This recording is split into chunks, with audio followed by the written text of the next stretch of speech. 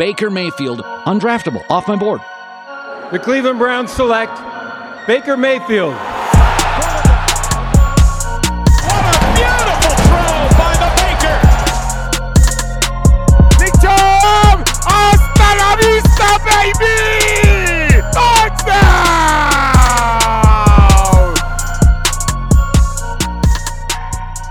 Welcome in, everybody, to the OBR Film Breakdown. I'm your host, Jake Burns. We are starting our Know Your Foe session of the offseason here, where we will have guests on tonight, starting with James Rapien. Then we will have a Baltimore guest and a Pittsburgh guest as well, obviously, to talk about the AFC North and give you a good feel for, you know, where these other teams are, where their expectations are, what their position-by-position analysis looks like. So I think this can be really good to truly have a feel for when the Browns play these teams, what kind of moves they made in the offseason, what their expectations are, where their head coaches sit, all of those things. Draft classes, big players. That's the goal. We're going to try to get to the bottom of where the rest of the teams are in this division.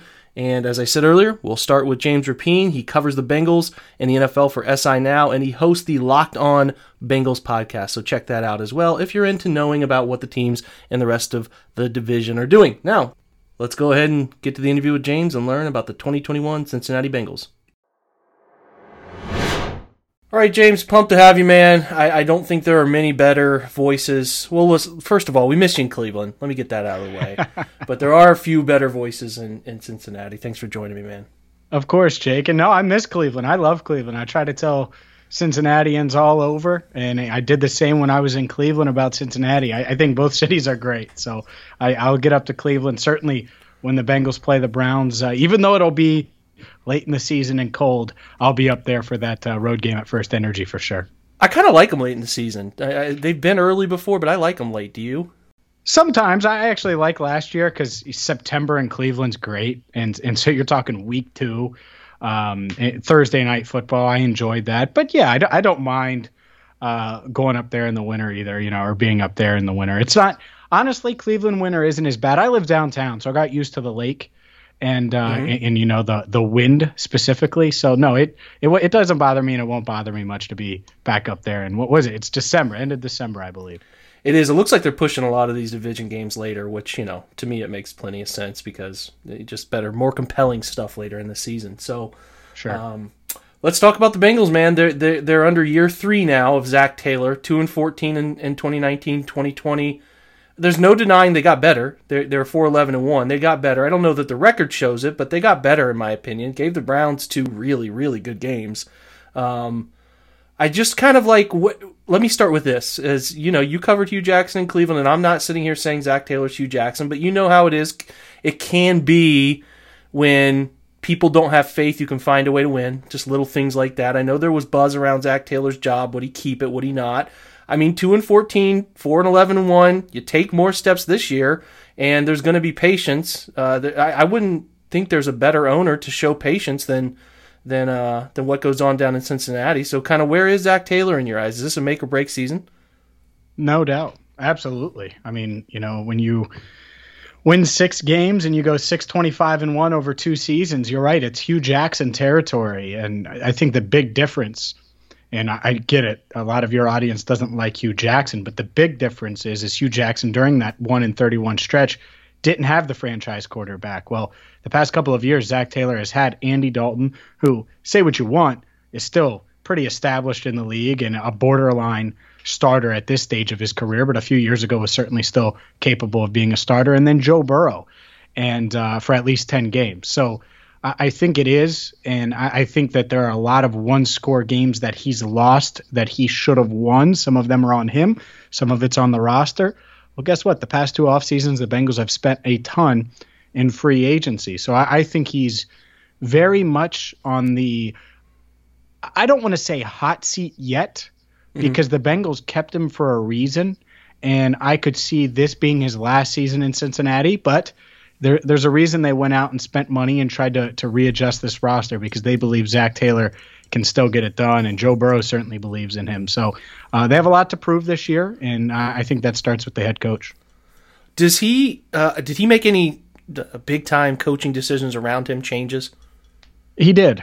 Started with Jim Turner. He got rid of the offensive line coach that get this, they could have parted with after the 2019 season and would have probably had a good shot, if not a great shot, to get Bill Callahan, who obviously worked wonders in Cleveland. Brian Callahan, Bill's son, is the Bengals offensive coordinator. The Bengals went after Bill after they hired Zach Taylor prior to the 2019 season when they were trying to get that coaching staff together, and Washington didn't let him go out of his contract.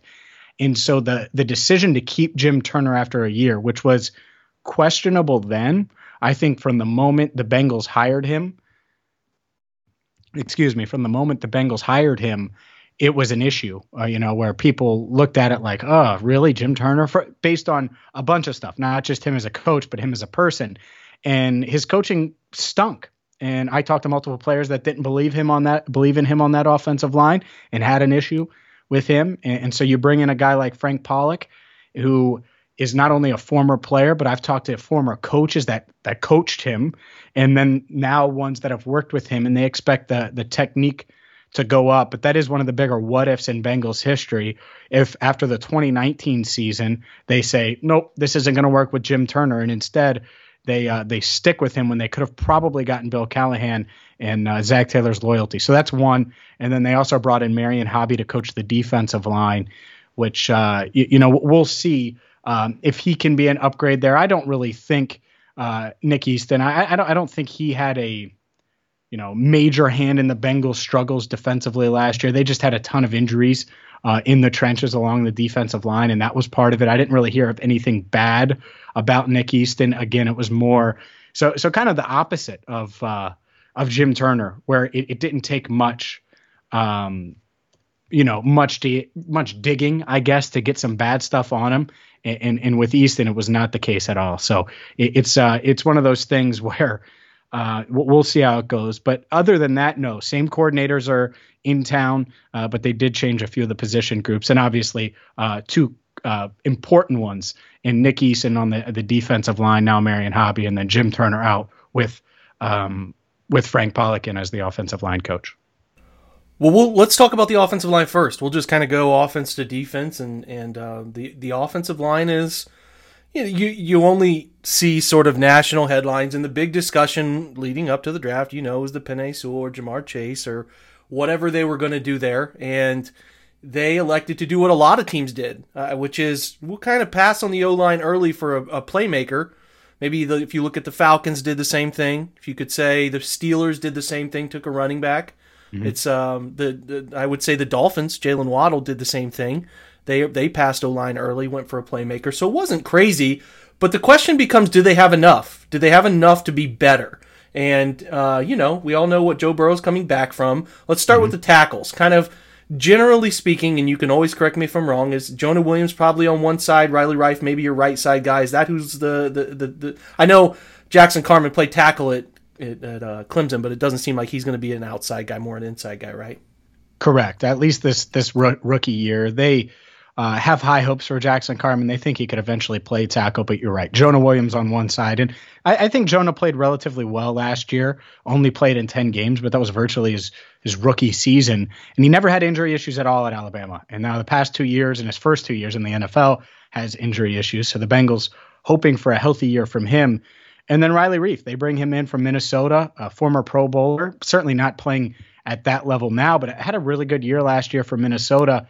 And it is certainly an upgrade from what they had in Bobby Hart, who struggled specifically against the Browns at times last year. So I do think that in the tackle department, first string tackles, they're average or a little bit above average, even though the perception might not say so, which probably played a role, Jake, in their decision to go with Jamar Chase. Because if they had drafted Penei Sewell 5th overall, and some are going to call this crazy, but I have it on pretty good authority that he would have been the starting right guard potentially, barring, an injury. I think they felt pretty comfortable with Williams at left tackle and Riley Reif at right tackle. Well, they're going to have their hands full in this division, and Joe's got to find faith in those guys. Talk about the interior. I think they picked up Quentin Spain, and then Mike Jordan, Trey Hopkins come back, right? Yep, and in the key additions are really Jackson Carman, a guy who they feel like can be the starting right guard day one, And that's where he's been lining up in rookie minicamp and OTA. So we'll see there. And then Michael Jordan, a guy who struggled a lot last year. I don't expect him to really be in the mix for a starting job unless he just has a great not only mini camp, which is next week, but then training camp. He's going to have to really show Frank Pollock and company that he's capable of taking a step forward. And he's one of the guys I feel sorry for because he was the guy that got bull rushed on the play that Burrow got injured. And the problem with it is Michael Jordan came in. He's a mid-round pick from Ohio State, 21 years old, probably shouldn't have been playing right away. And he's playing as a rookie. And then he's playing as a second-year player. And it's under Jim Turner, a guy who, he believed in him, but I don't think was teaching him the necessary things to develop him properly. And so now it's kind of you want to talk about make or break seasons. Michael Jordan's got a lot to prove just to, I think, make this roster because there are other guys, like you mentioned, that on the interior that I think are going to get some run. Quentin Spain's certainly going to battle for a starting spot. He joined the team last year midway through the year and ended up playing both guard spots and right tackle for a game, which is just kind of crazy to think about because he's certainly not a tackle. But the Bengals, they got desperate at times last year due to injuries. And then Xavier Su'a-Filo, another guy that because of injury didn't get to play much last year, but could end up being the starting left guard. So I would look for those two veterans, which are much better than from an experience standpoint and just their level of play from what we know, better than starting with a guy like Michael Jordan, a guy like Alex Redmond, who made a handful of starts for the Bengals last year. He's gone. He's in New England fighting for a roster spot there. So the Bengals interior should certainly be better. And the biggest question mark, I think, isn't necessarily the guard spots. I mean, certainly Jackson Carman's going to have to answer the bell as a rookie, but it's at center. Can Trey Hopkins, who suffered a torn ACL in week 17 against the Ravens, which just stinks. They were getting blown out at Paul Brown Stadium.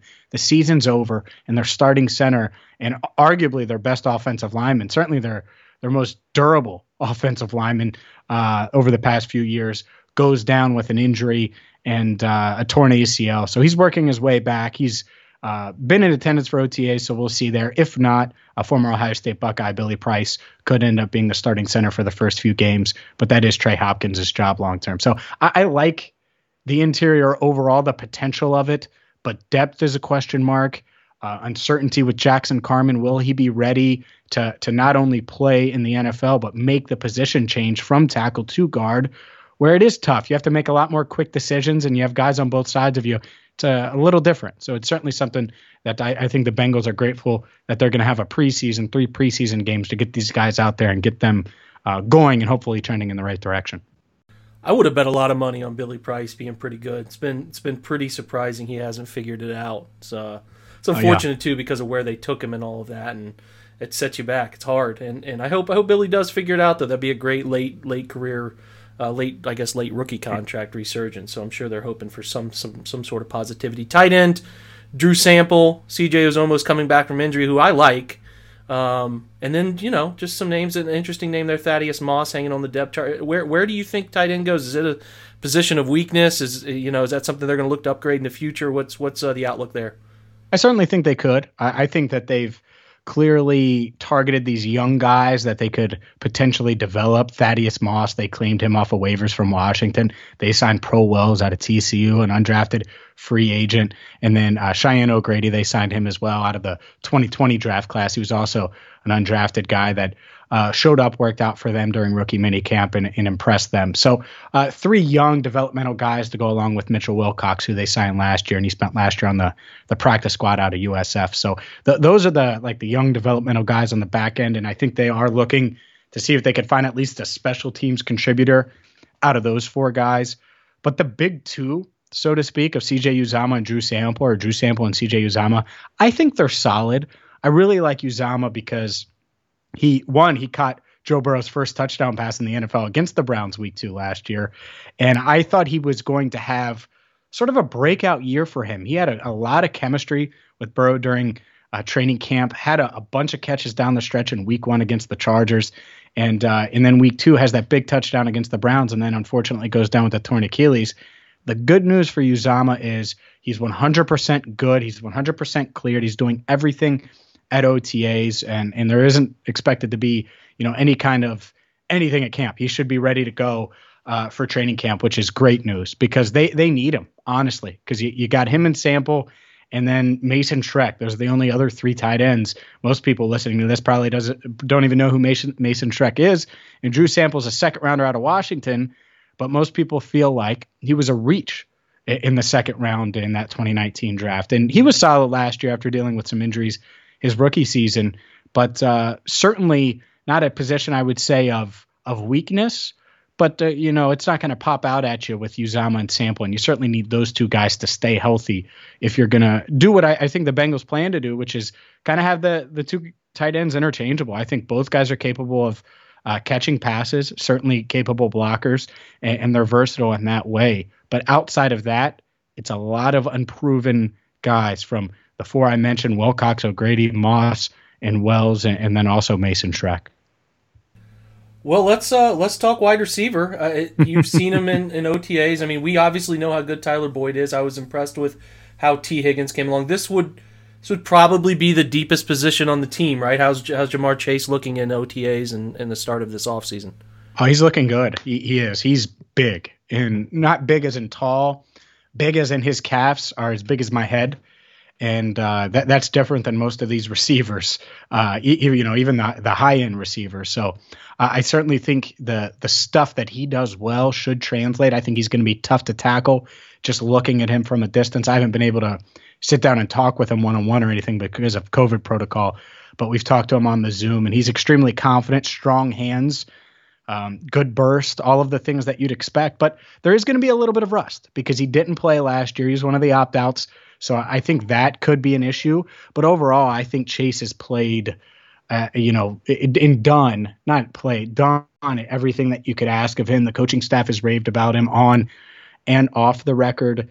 And look, I want to take it back to when the Browns, when I was covering them a little bit in Cleveland, even though I was usually on the Indians and Cavs beat for the Fan. And look, I don't remember anyone being down when the Browns traded for Odell Beckham Jr., right? Everyone was excited about it. And I know that hasn't worked out exactly like the Browns had hoped for the moment that happened, but that's what the Bengals are trying to do here is, Tyler Boyd is, in my mind, a better Jarvis Landry. People are going to crush me about that, but that's just how I feel. T. Higgins is better than the other Higgins up there. Again, people might go after me there, but that's how I feel.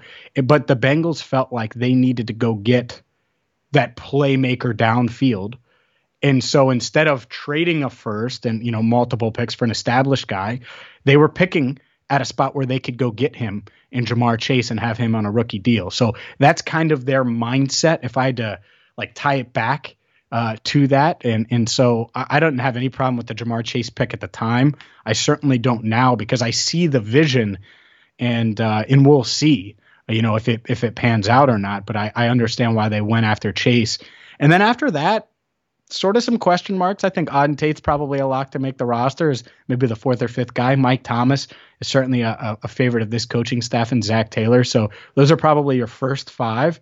And then you got a bunch of guys battling for that 6th spot. Trent Taylor, who's probably the most established of these guys and is the most established of these guys. Can he stay healthy and kind of replace Alex Erickson? We'll see. Certainly looked impressive early in his career with the 49ers. And then a bunch of undrafted free agents over the past few years that are going to be battling for a roster spot. So the top of the Bengals wide receiver room is certainly good, even though Chase is unproven at this stage.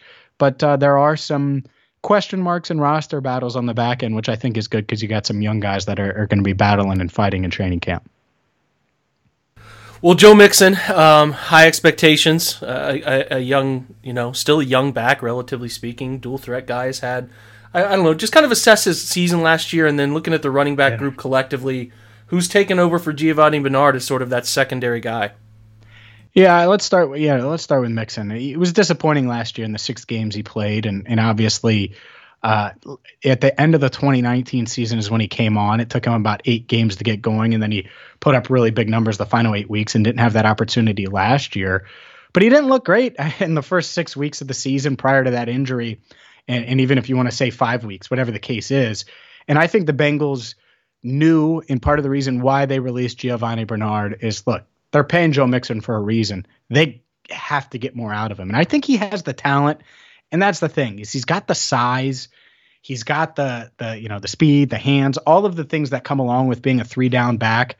And that's what they're paying him to be. So there's pressure on him to not only come back from the injury, and he is 100% in practicing, but to be that star back when they drafted him in the second round, when he was really a first-round talent, and they took a chance on him then. And then he delivered by performing well and being good off the field and really becoming one of the faces of the team, certainly of the offense. And now he's got to take the next step. And can he do that? Can he launch himself into that conversation with the elite running backs in the NFL? Because the Bengals feel like he has the talent. But when you look at his numbers, they don't look like Nick Chubb's. When you look at his numbers, they don't look like Christian McCaffrey before last year's injury-riddled season or Alvin Kamara. And that doesn't mean that he needs 2,000 yards from scrimmage.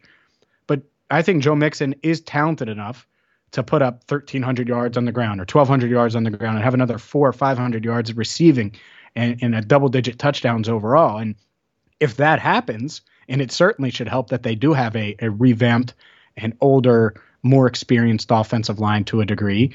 They brought in Frank Pollock not only as the offensive line coach, but a run game coordinator, and he has a great relationship with Joe Mixon from his days in Cincinnati back in 2018 when Mixon led the AFC in rushing yards. So there's certainly a lot of reasons to buy into Mixon having a breakout season.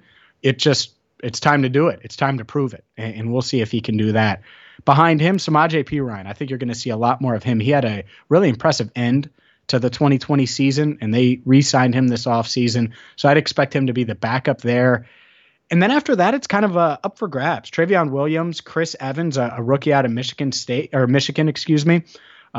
rounder. I like Evans a lot. He looks the part. I think he could push Williams for that third running back job. And then you got Jock Patrick and Puka Williams as well. Both undrafted free agents from last year, and then Patrick was, and then Puka Williams this year. So we'll see how that fifth spot, a practice squad essentially plays out. I wouldn't be shocked if Puka Williams wins that, but I could see Chris Evans kind of stealing Travion Williams' roster spot in training camp because I think Evans just has the size, certainly the receiving ability to do that, and if he shows pretty decent in pass protection, I'm not sure he's going to take over for Giovanni Bernard this season. Certainly not week one, but he could be the long-term replacement and kind of be this pass-catching, pass-blocking back that can give Mixon some rest here and there. Yeah, I mean, Joe Mixon coming back and being who he is it's vital. It's really vital. Obviously, with Joe, we'll talk about Joe Burrow now. I mean, he seems to be moving okay, seems to be as well as you can be on air. So kind of assess as quickly and concisely as you can how you thought his rookie season went in the games that he played, and then the outlook for him coming back off of such a serious injury. What do you kind of expect from him this year?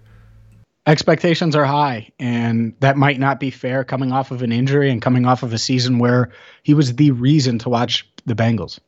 I mean, honestly, let's look at it. Bad offensive line, aging receiver in A.J. Green that didn't gel with the coach, bad head coach, and that's what he is based on his record. Bad defense. I mean, there wasn't a lot of reasons to watch the Bengals last year, and yet Joe Burrow kept them in games. He kept them in the game week 2 against Cleveland and really gave them a shot multiple times, pulling them within one score on that Thursday night. And the Bengals defense just couldn't stop a nosebleed, and they certainly couldn't stop Kareem Hunt and Nick Chubb when it mattered. And then I'll just use the Browns game again, week 7. He did everything he could there, right? Throws the go-ahead touchdown pass multiple times in the fourth quarter, wasn't enough. And so I think that's kind of a snapshot. Now, there were things that Joe Burrow needs to work on, certainly needs to get better at the deep ball. Didn't fare well against the better teams that he played, right? The Steelers being one, the Ravens the other, but did beat the Titans at home and beat some teams like that where you're like, ooh, I mean, they were beating Washington when he got injured. Washington went on to go to the playoffs, and it really felt like the Bengals were going to win that game. They were in control for most of it. So we'll see, but from a talent standpoint, I think it's all there. And from a leadership standpoint, I think it's all there. He certainly commanded the respect of all of his guys in the locker room. Now, as far as the injury goes, you're right. He's moving really well based on what I've seen. We've seen a couple of OTA practices as we record this. I'll see another one this week. And he's got a big knee brace on, absolutely. I think he's testing out different braces, trying to figure out which one fits him and is going to work for him. But I still think in his mind, even though he's been rehabbing his knee, he plans on taking multiple steps forward in the second season. And if the offensive line is better, if Zach Taylor just takes a slight step forward as a play caller, right? It doesn't need to be crazy great, but just a little bit better. Put his quarterback in a better position with a revamped offensive line and a guy in Jamar Chase who I think is going to be an upgrade from what we saw from AJ Green last year. I think Burrow's in a position now to succeed, and not just succeed because he's dragging the team. Not that they won't ask him to do that at times, but I think he's got enough weapons around him now, and at least hopefully a competent offensive line where they can drop 30 and Burrow doesn't have his best game, where he's going to be able to throw deep balls to open receivers, because I think that was part of the issue last year as much as anything. When T. Higgins is your deep threat, that's kind of worrisome, and that's probably why they went out and got Jamar Chase as well to help complement that. So I think Joe Burrow is going to take a step forward or two, or he actually expects that from himself, even though he's been rehabbing all season. And really, how Burrow plays in gels in this offense with the coaching and with these new weapons, that's going to determine the season. It's not the defense. It's how this offense plays, and can they go score 30 a week? And if they can do that, and you could kind of make the argument that they should with this head coach that they hired to be this offensive genius and a number one pick at quarterback and a number one pick at receiver and a borderline Pro Bowler in Tyler Boyd and a young receiver in Higgins and Mixon and all these weapons, they should be really good on offense. And so I think Burrow's capable of doing it, and we'll see if he can coming off that injury. It's easier said than done, especially in this division. Well, the offense is scary. I mean, people will crack jokes about the line, but if they're just a little bit better, they can go toward, 20, 19, 18, something like that in terms of efficiency. You got enough weapons to be really dangerous. So that part to me is like, if you're a team, if your team is you're obviously a Browns fans or whoever, Ravens, Steelers fans, like the weapons are real and they're young. And if they can get some sort of better offensive line play, guys like Riley Reif, Quentin Spain help, Trey Hopkins coming back, you can see where this thing can go for them. So like, you're talking about 30 a game, and while people might think that's inconceivable for them, I certainly don't. If it all comes together the way they hope it does, maybe they have the right coach for that, calling the offense, maybe they don't, but it's not that far away, and if they hire the right guy, a la what Cleveland did, it becomes a really dangerous offense because there's weapons there that not many teams in the league have. So the defense probably steps back, maybe. I don't know. I'm curious your opinion. The consensus is that, gone's Carlos Dunlap, gone's Carl Lawson, Sam Hubbard now kind of your full-time guy. People kind of think they step back with Trey Hendrickson a little bit. We all know about Larry Ogunjobi. I love Larry, but he's got to fight to become a consistent NFL player. DJ Reader's a hell of a player. Kind of give Geno Atkins gone. Just defensive line-wise, what do you think they did? Did they make the right moves, or was Carl Lawson never coming back and they just had to go get somebody else? I think they tried to keep – I think their plan as free agency was unfolding was trying to get both.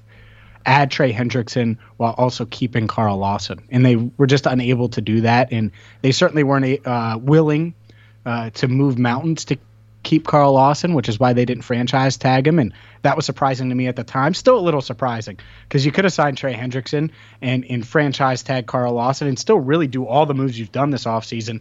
And now you got both at least for a year, because I understand not giving a guy like Lawson with a bunch of injuries throughout his career a long-term, big deal. That being said, I agree with you. I think Trey Hendrickson has a lot to prove from the jump, which usually these big-time free agents don't, but 4 years, $60 million, he's coming in to hopefully not only replace Carl Lawson, but be better than what Carl Lawson was. Certainly more productive from a sack perspective is what the Bengals are banking on, a better finisher, right? There were times where Carl Lawson didn't finish, and I think the coaching staff and the organization believes that Hendrickson can be an upgrade there. There are people that will tell you that won't happen, or if you look at some of the analytics and things, that's like, he didn't get nearly as many pressures that he generated.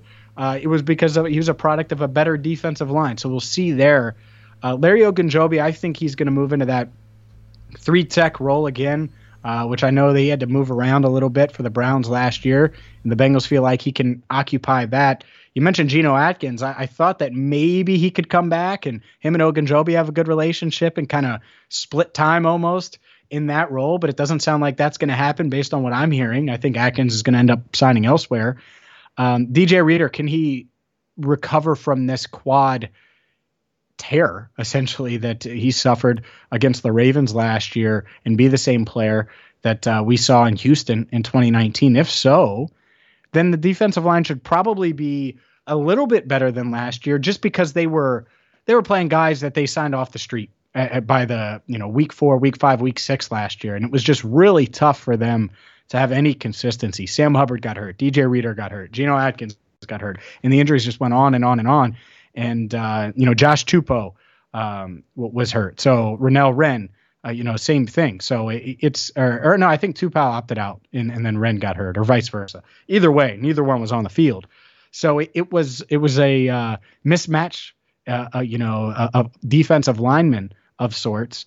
And I will say this, and maybe this is putting expectations too high on a rookie, but Joseph Ossai, not that he's going to come in and give them everything Carl Lawson brought, but he's the quick twitch, athletic, physical type edge rusher, and maybe he can give you some of that. And so if you have Trey Hendrickson on one side, Sam Hubbard on the other, and then a guy like Ossai who can give you maybe half of what Lawson did from a pass rush standpoint and is also better against the run than Lawson, then I could see this defensive line being a little better. They also added a guy in Tyler Shelvin in the 4th round who's just a mountain of a man. And I assume on running down, when they think the Browns are going to run it, they're going to put Reader and Shelvin next to each other. I wouldn't be shocked if we see that specifically on the goal line and just have those two guys right in the middle, trying to clog things up a bit so the Browns don't run it on them 9 straight times to seal the game. So I think they've improved their depth on the defensive line. Time will tell if they're actually better, but I do think that they're a little deeper than they were a year ago, given the age and injuries that they had to deal with last year. And so we'll see. I don't think they're going to be a top half of the league defensive line by any stretch, but I think they're probably a little bit better depth wise, and time will tell if they've actually upgraded from what they had last season with Carl Lawson, who at least on paper is better than what they have in Trey Hendrickson. It's fascinating. I know there's names up there like me. We were all in on Cleveland picking Joseph Ossai if they ended up going that route. We like him. We hated seeing him go to someone in this division. It's just so weird that it seems like so many guys that the Cleveland group of people who break down the draft go in this division. It's so strange. Yeah, guys. Well, this is the same thing with linebacker Akeem Davis Gaither, and then Jermaine Pratt and Logan Wilson. We love Logan Wilson up here. I mean, they need strides from those guys though, right? Still young, but they have got to become the playmakers a lot of people envisioned, right? Absolutely. There's no doubt about it. That's why they didn't really go out and get any veterans. They're banking on these guys to take a step forward. Logan Wilson specifically, and Akeem Davis Gaither. Jermaine Pratt was disappointing in year 2 last year. I don't think it takes a rocket scientist to figure that out. I keep referring to the Cleveland game, but something that stands out to me, I think I might have talked to you about this. I know I've mentioned it before, but Andy Janovich, at one point, I think it was in the second half of that week 2 game, just ran up on, and it was in the red zone. I think it was inside the 10-yard line, ran up on Jermaine Pratt. And Pratt didn't want any part of that physical confrontation, as it was either Hunt or Chubb ran through the hole and into the end zone. And not that was always the case, but there were times where it was obvious. And I remember that play specifically. So we'll see if Jermaine Pratt in year 3 could take a step forward. But I think the pressure is really on, and the expectations are on Wilson and Gaither because of their athleticism, because of Wilson, he showed plenty of flashes last year, and he is 24 years old. So now you really need to see the jump, because even age isn't on his side. And even though he came from Wyoming, it looks like he mentally and physically should be ready to go to take a big leap. So I think he's going to have a chance with Josh Bynes no longer on the roster, the veteran. And then Akeem Davis Gaither, I get why you guys liked him. I mean, you're talking about a great athlete, great dude, works extremely hard. And I think the jump from Appalachian State to Cincinnati, and then also just learning the linebacker position, because he's kind of that hybrid type guy in college, and now he had to learn that. I think that took a little time. So if he can make a leap this year, 22 years old, great athlete, coach's son, which I do think matters some, and could certainly help him keep a not let his confidence get rocked too much, and stay grounded as he develops and learns the NFL game. But those are the two guys. If I had to say, hey, these two guys, these two linebackers, that the Bengals really need them to step up, And hopefully not only do they, but maybe they develop into the two starters by mid-season. I think Wilson will start right away. And then, Akeem Davis-Gaither will probably battle Pratt, but I wouldn't be shocked if Pratt was at least the starter on day one. And then you got another guy in Marcus Bailey. And I know I'm rambling here a bit, but out of Purdue, who I think if he's healthy would have went in the mid rounds in the 2020 draft. And he just suffered an ACL, a second ACL, his senior year at Purdue, was able to suit up last year at times, was primarily a special teamer. And we'll see if he can take a couple steps forward as well, because he was certainly a capable cover linebacker at Purdue, and the Bengals could certainly use that in this division full of running backs that are capable of making big plays out of the backfield. Yeah, he's very talented. He was a guy we talked about a lot, just as you said there. So many injuries that it was like, whew, I mean, you kind of have to find that as a luxury pick. And I think he was on Cleveland's radar, but they landed with Jacob Phillips and didn't pull the trigger there. We'll talk secondary. There's names. I mean, there's names I like. Mike Hilton, we were very high on. Chidobe Awuzie kind of steps in. Is William Jackson's the only big departure.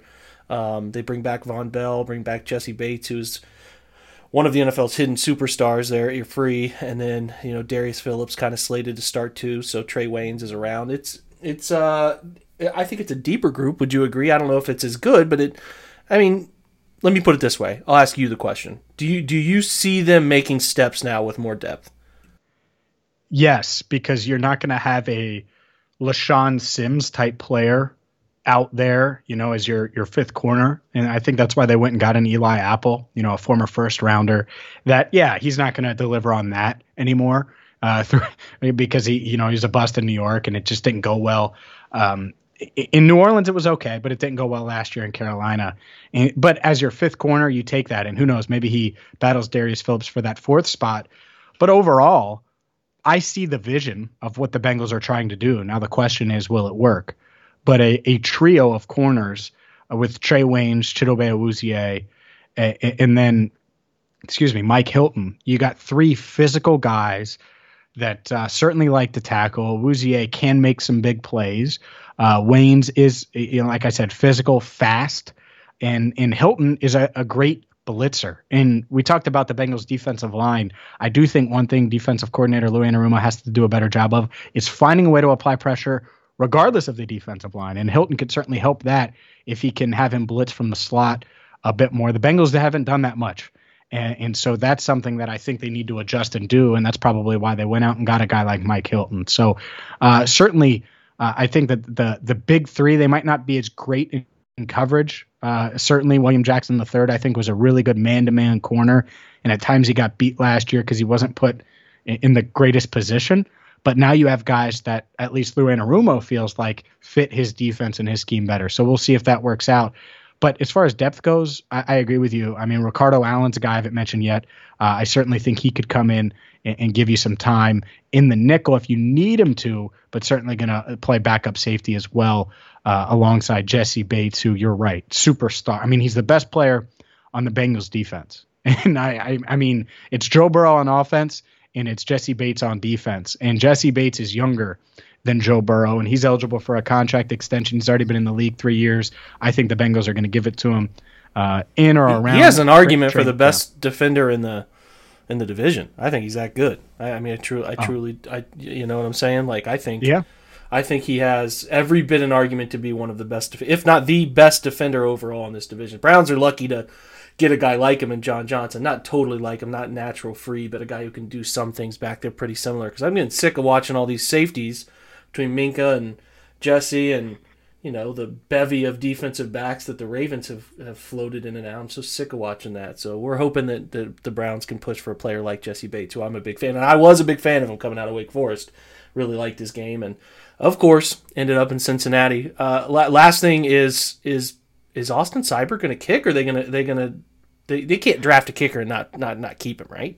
No, I don't think Austin Seibert has a chance. I think he's auditioning for 31 other teams. But if he kicks well, the precedent has been set. Marvin Lewis drafted Jake Elliott a few years ago, and not just Marvin Lewis, obviously the Bengals, in the 5th round.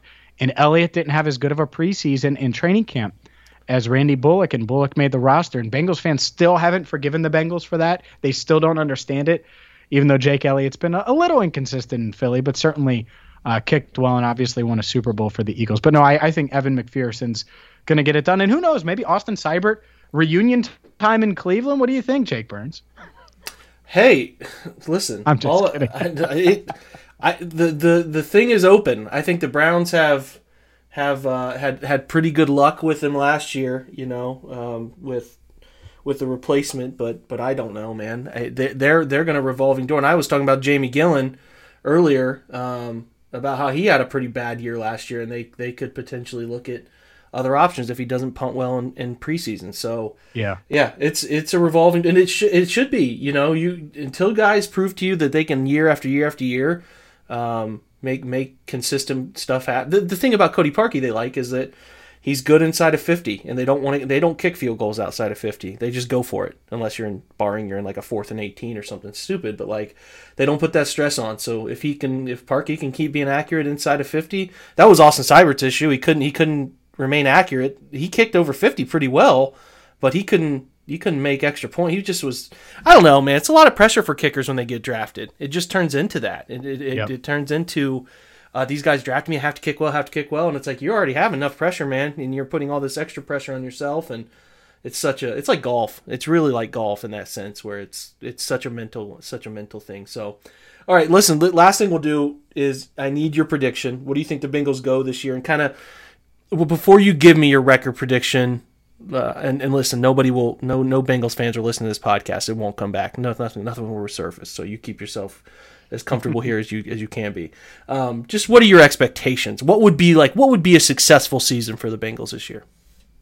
Joe Burrow plays 17 games. The offense averages 30 plus, and they beat some really good teams, and they play some. I mean, Aaron Rodgers coming to Paul Brown Stadium, assuming he's part of the Packers. Pat Mahomes, obviously Baker Mayfield, Lamar Jackson. I mean, they have a lot of good teams on that schedule, but they need to be competitive, and not just competitive. They need to win more games. It's that simple, right? I mean, let's go back to Hugh Jackson going into year 3 and without all the drama. 1-31. Guess what? He had to win. If he was going to keep his job, he had to win. And that's what this team needs to do. I don't care about the division. Frankly, I don't give a damn, because you can't keep making that excuse. They have to start winning games. So to me, like 7-10 is, I think, would bring Zach Taylor back for another year. But for me, man, I need 8. I need you to get the most out of Burrow and Mixon and maximize these guys. And hopefully Jesse Bates holds on, because the one knock on him last year, if I had a knock, he dropped a couple pick sixes where he could have had an even bigger season. But hopefully Bates and a couple of these guys have some turnovers and force more, because they didn't force many turnovers at all last year, struggled to sack the quarterback. So maybe that's it. Maybe they're an opportunity-based type defense where, yeah, they give up a lot of yards and points at times, but they force some turnovers, and just this offense kind of carries them. And that's really what should happen, given what they've done over the past few years to improve this offense, whether it's the quarterback or the head coach, which again was hired because of his offensive prowess, et cetera. So if I had to give a prediction, it would be in that range right now, because I think they would have won, Jake. They were 4-11-1 last year. If Burrow doesn't go down, they beat Washington. Like I said, I think they do that. So there's 5 wins. I think they probably would have beat the Giants. I believe that was the week after. So there's 6 wins.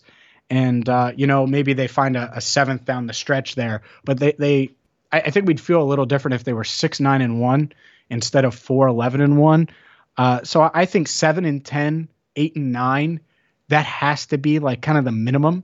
And so that's where I'll say, and I get it, because a lot of people are probably rolling in their eyes right now. But if that doesn't happen, why hasn't it? Because they're kind of in year 3 of this rebuild. They have their quarterback. They have the weapons. They've spent a ton of money on defense and free agency. So if it doesn't, then I think you look at the coach and you go from there. And I get it. It's still not a roster that is as good as the Browns, who might have one of the best roster. Not might. They have one of the best rosters in the NFL. Certainly, I think, have the best talent in the AFC North. It's not as good as the Ravens yet. Probably not even as good, at least starting-wise, as the Steelers. But it's close there, right? And so I think 8, 9, 7, and 10, and either 3rd and the 4th, depending on what the Steelers do in the division, is the expectation. But I think it's a really good division. And so if you go 7-10 and you're 4th in the AFC North, I don't think that's something you should hold your head down about, because it has a chance to be the second best division outside of the NFC West. I think that's realistic. So if I had to give it to you, 7-10, 8-9, I don't think Bengals fans are going to get mad. And if anything, I think a lot of Browns fans are probably laughing at me for sipping the Kool-Aid. But never forget, Browns fans, Freddie Kitchens won 6 games. I think Zach Taylor can do a little bit better, hopefully in year 3. Yeah, man.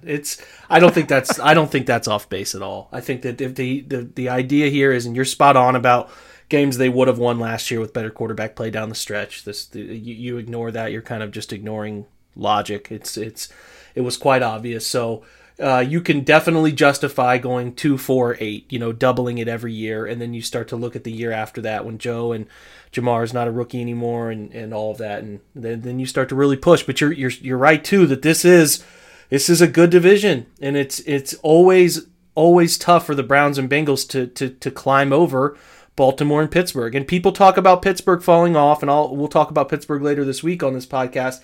But to me, it's like, until I see Pittsburgh actually fall off, I don't believe it. When they do, I'll believe it. But until I have to see it happen, because I've just lived a life where they never do it. They never fall off a cliff. The last time they fell off, they drafted Ben Roethlisberger, and when they picked 10th, and it's like, you just don't see Pittsburgh picking inside the top 15. You don't see them pick inside the top 10. So people are predicting this big fall off. It could happen, but I got to see it. And then it's like, but I do think there's an outcome here where the Bengals overtake Pittsburgh, can climb out of the basement and really get things on the right path. And then they can keep building the offensive line with